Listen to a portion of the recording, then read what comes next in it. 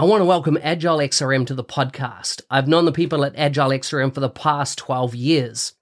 I've seen how their business process management tool can add massive value to complex organizational processes in sectors such as finance and government. If you have complex processes or a need for dialogues on the Power Platform or Dynamics 365, take a look at how this BPM tool can add value.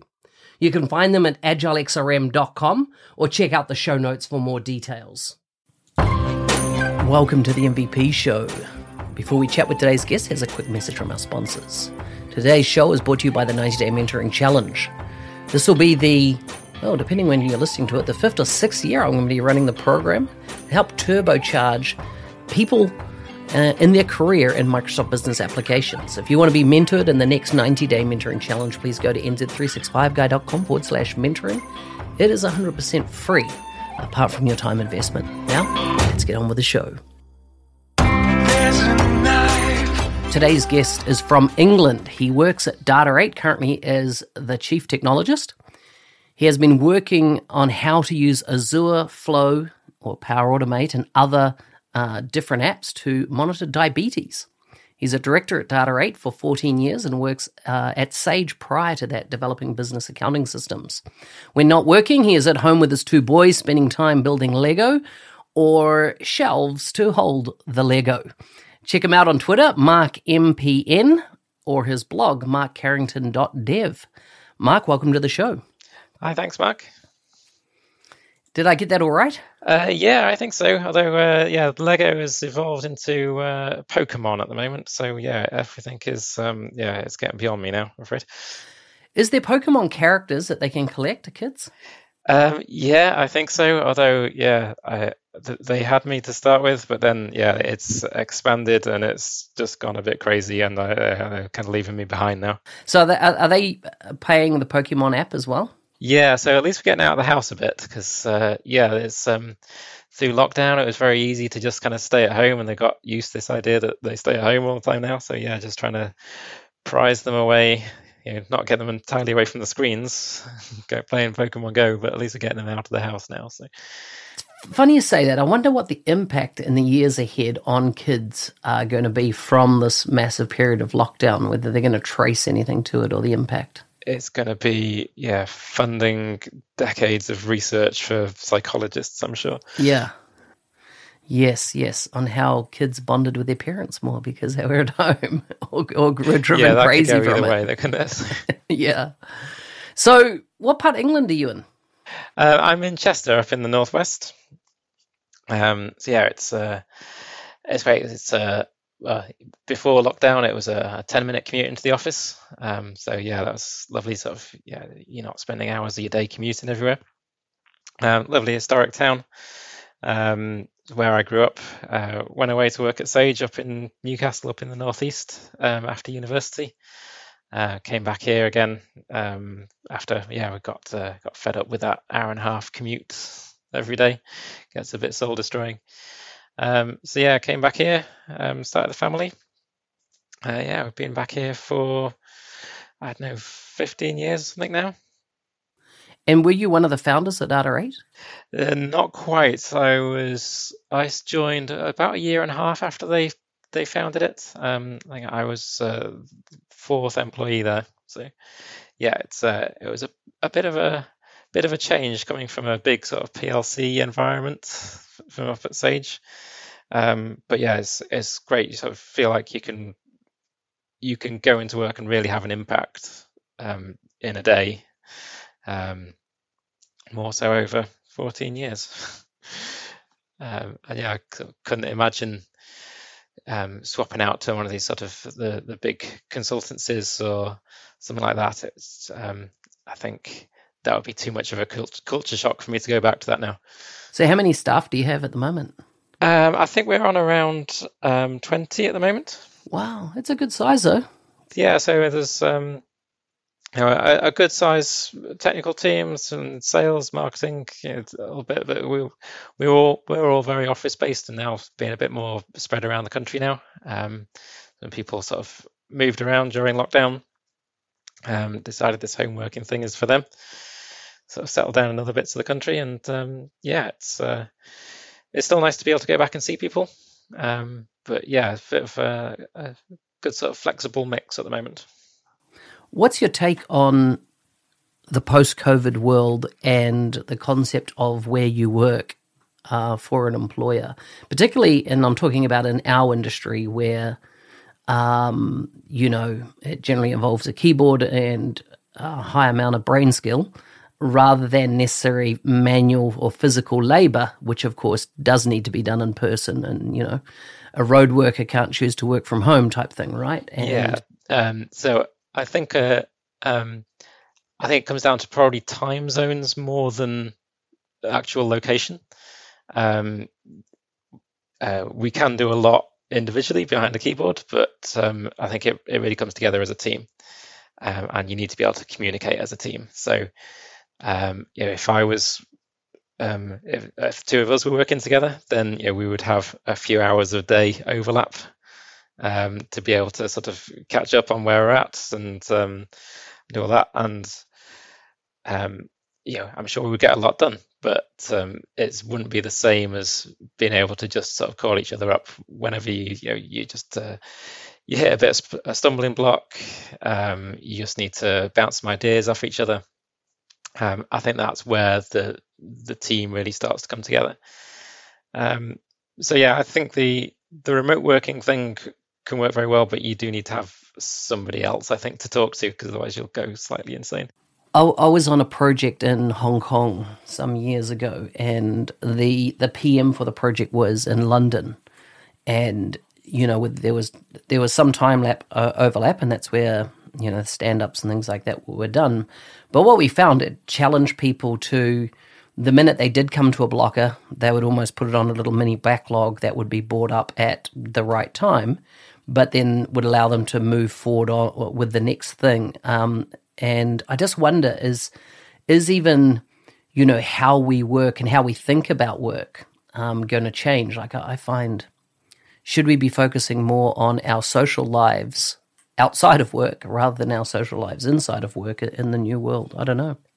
Yeah, I don't know. It's because it's over the last sort of few weeks, we've been starting to drift back to the office a bit, and just having that, we've been seeing each other on Teams and everything every day anyway.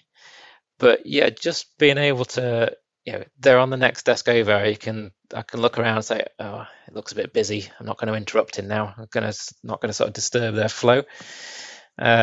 Or yeah, okay, we can have a little bit of a chat, a little bit of banter. And I think that makes a lot of difference, actually. Being physically in the same places as people, I think it helps that social aspect a lot more. When you're distributed and virtual, you got to make more of an effort to do that, and it's easy for it to not happen. So yeah, I think we're benefiting from that. Yeah, we're not full time back in the office, but yeah, having those opportunities on a regular basis, I think that helps everyone out. Just kind of relax, and you're in work, but actually it can make it less about work because you can have that informal chat that otherwise, you're calling someone on Teams, and it's a very sort of demanding thing. You got to come and talk to me now because I'm calling you on Teams.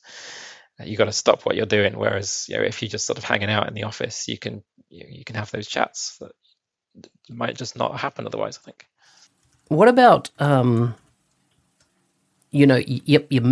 get that bit that you miss. What about what you gain? So, for example, zero commute time, potentially more time with family. Those flip sides. Yeah, so I think a lot of people will get more out of that than I would. So, I was only 10-minute commute from the office anyway. Right. Yeah. So that part of it doesn't make too much difference to me, but I know that it does make much more difference to some other people.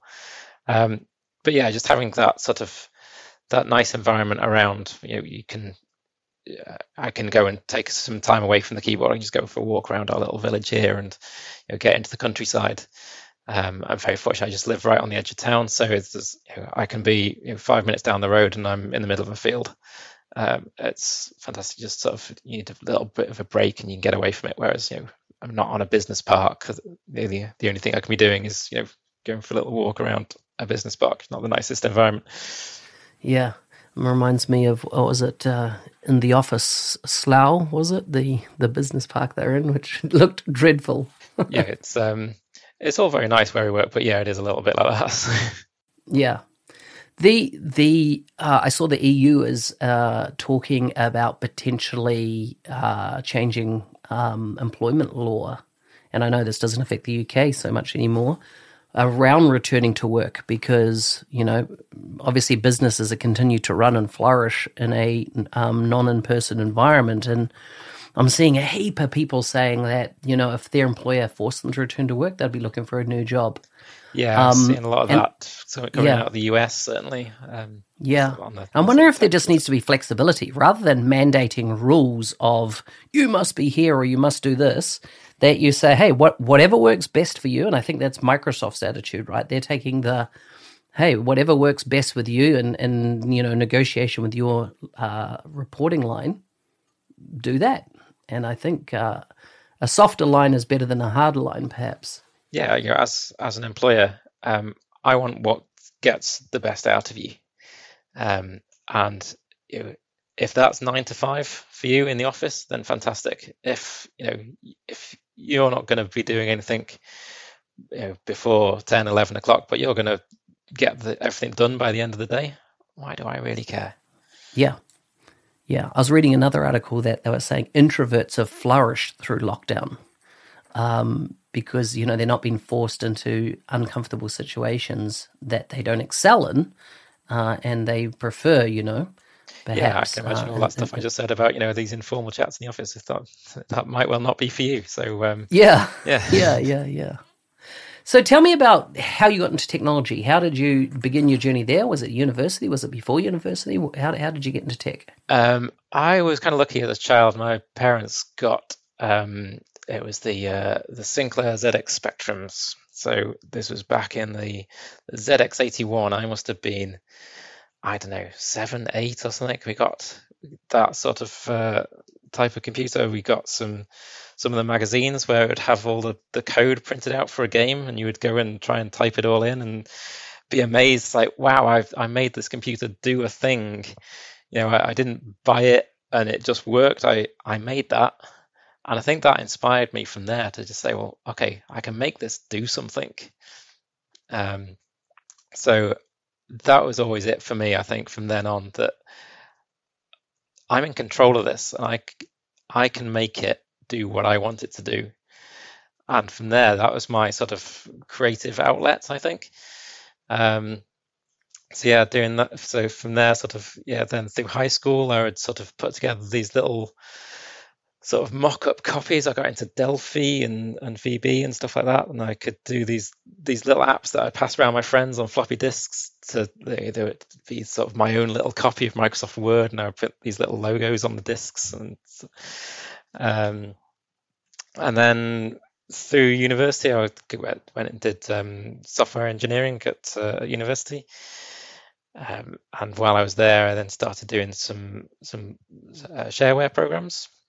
Okay, yep. Wow, you're the first person I've heard say that. Yeah, so I actually started making some good money off those.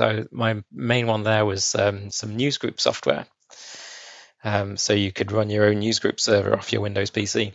Nice, which was very important back then. Yeah, so that was kind of inspired by, we had a class at university where we were having to pull some messages off newsgroups using some Perl software or something.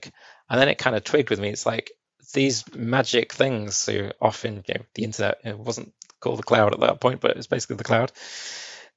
These are all just using sort of standard things that I can go and write something to go and pull those messages off. And if I can do that side, I can do the server side as well. And that sort of got me thinking about all the server side stuff that we can do. And I think that's kind of a big thing for me, is like sort of pull away the magic. So this isn't a magic thing. Computers have no magic behind them at all. It's just, you might not know how they work, but if you can sort of pull aside the curtain a little bit and start digging beneath the surface, and actually it's like, I can do something with that. Yeah, amazing. And then you obviously landed your first job. Yeah, so straight out of university, I did the normal student rounds, sort of going up and down the country trying to land that first job. So I remember sort of going off to do interviews with IBM, and I did an interview with GCHQ, which was kind of fun. Our intelligence agency. Yeah, wow! Is that the UK intelligence agency? Yeah, so that's the UK version of NSA. Yep. So I started interviewing all the friends and relations and people, but I ended up not going for that because it was a bit scary. So yeah, what would I be doing for you? I can't tell you. Yeah, okay, maybe that's not the best first job if I have no idea what I'm going to be doing. So yeah, then I ended up from there at Sage. They did one of the sort of they come around and do the sort of presentations to all the students, and give you some free beers to get you to come along, that sort of thing. So yeah, I ended up there, which was 20 miles away from the university after going around the whole country.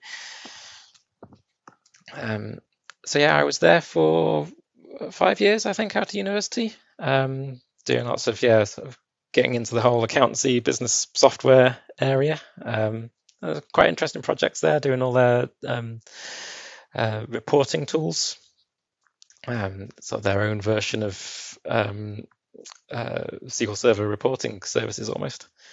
So yeah, that was some sort of good fun, like low-level programming in there. But yeah, then eventually the commute broke me. We were living in Durham and commuting to Newcastle every day, which is going up the motorway where there's always accidents every single day. So eventually we decided we've either got to move to Newcastle or we move somewhere else.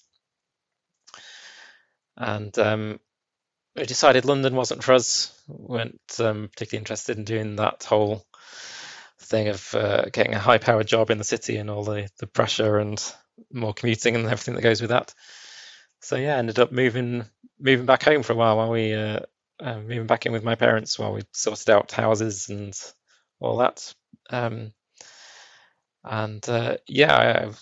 Luckily, sort of just the right time to be around when Data8 were looking for a new developer. And so I think they must have been about a year and a half old. I remember Anthony, our MD, were getting cakes in for their second anniversary, and the four of us sat around. And it's grown a lot from the sort of little units down by the port side that we used to have there.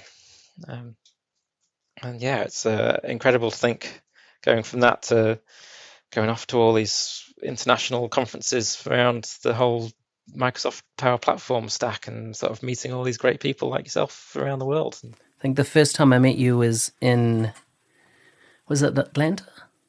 No, I didn't go to Atlanta. My first user group was Tampa, 2016. No, I thought I met you though in Atlanta, as in, you were introduced to me. I was doing a video with Steve Mordew on the conference floor, and I was sure that you were introduced. That was the first time, which was the last BizApp Summit. Was it Orlando, Florida? Orlando, yeah. Ah, gotcha. Yeah. So that seems like a whole other world away, but it does, doesn't it? A very long time ago. It's crazy how things have changed. Tell me about getting an MVP. So I think that kind of started. I started doing some of the tools for the XRM Toolbox. I think my first one of those was for Fetch XML Builder. Jonas put out a call for somebody to help out with converting queries from Fetch XML to the new web API format that's come out not too long before. And I think actually I was on the train down to another CRM user group in London. And I thought, I've got some time to kill. I'll give it a go.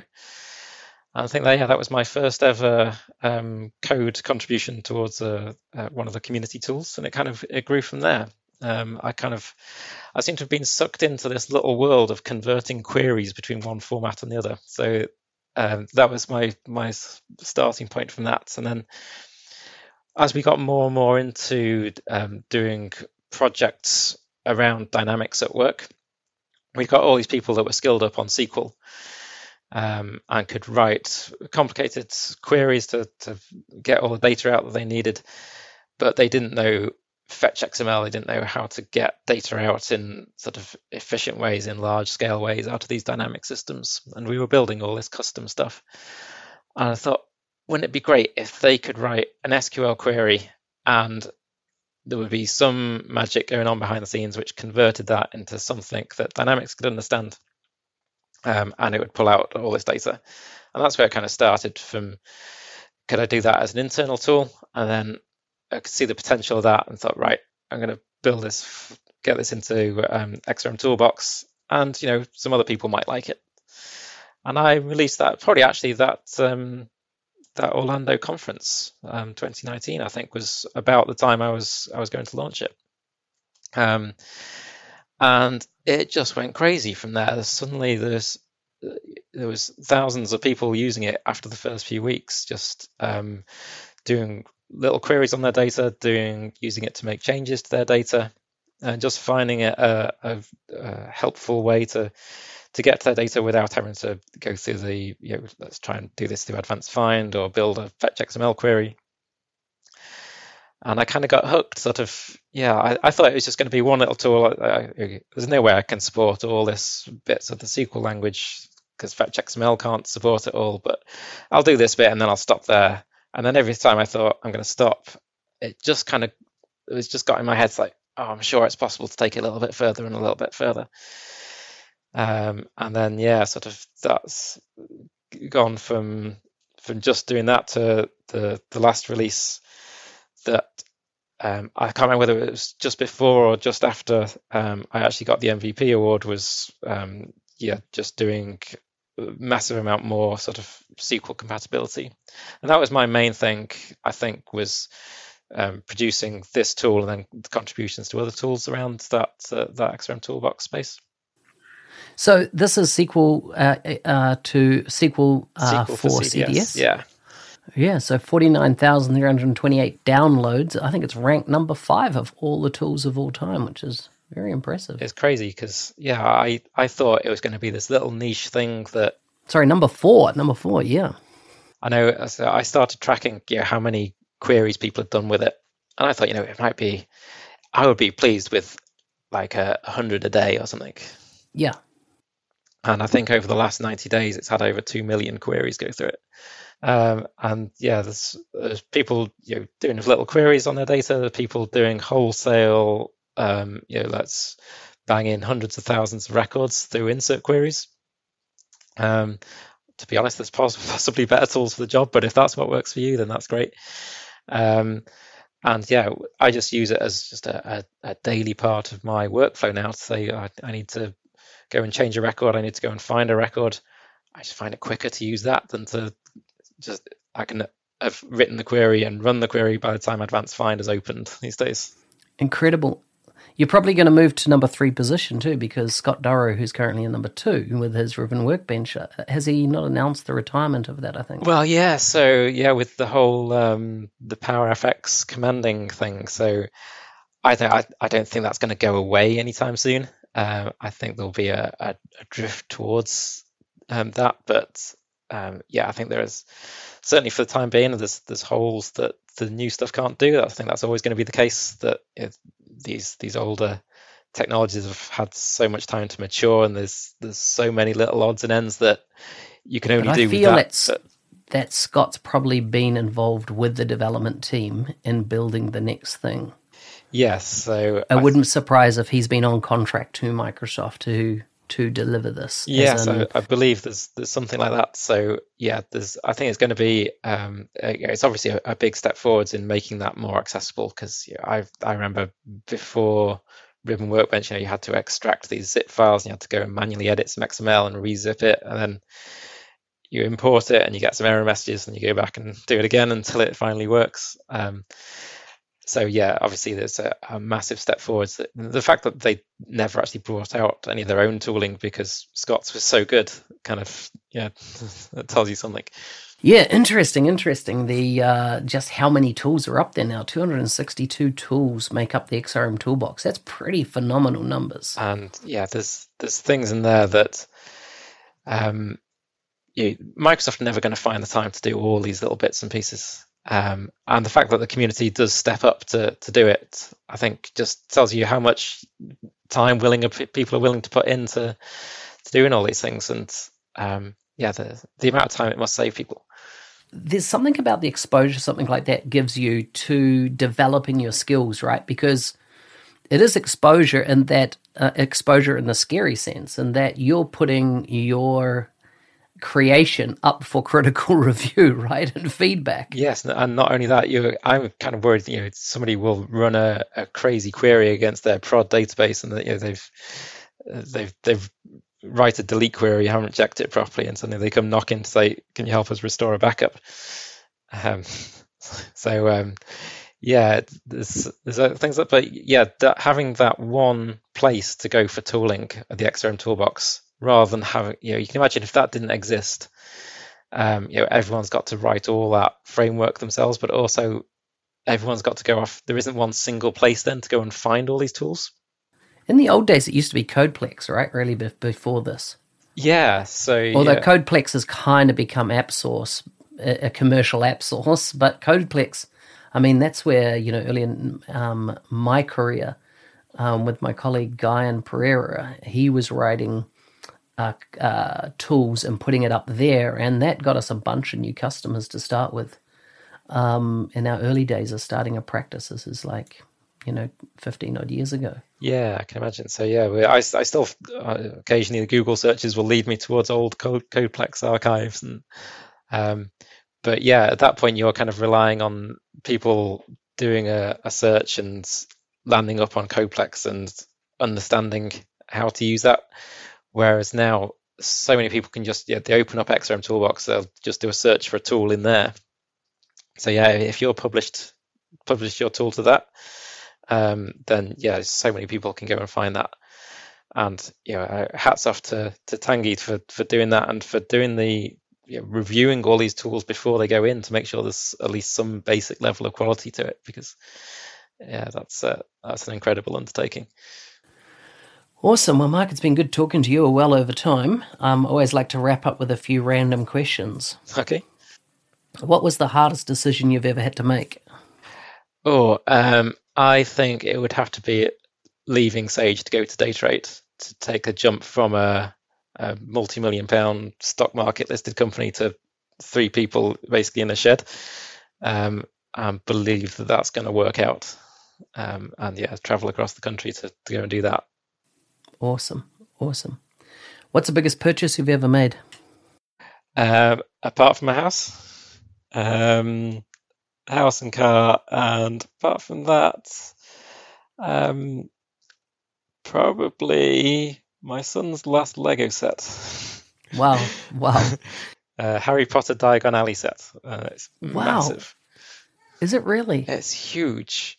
I had to basically remodel the living room to find somewhere to put it. Wow, I'm going to look it up. Final one, what's your guilty pleasure? Oh, gosh. Is it boring to say sneaking off to do a bit more coding of an evening? I was sat here just before we started recording and I'm tweaking Fetch XML Builder some more. Wow. Awesome. Mark, it's been a pleasure to have you on the show. Well, thank you very much for having me.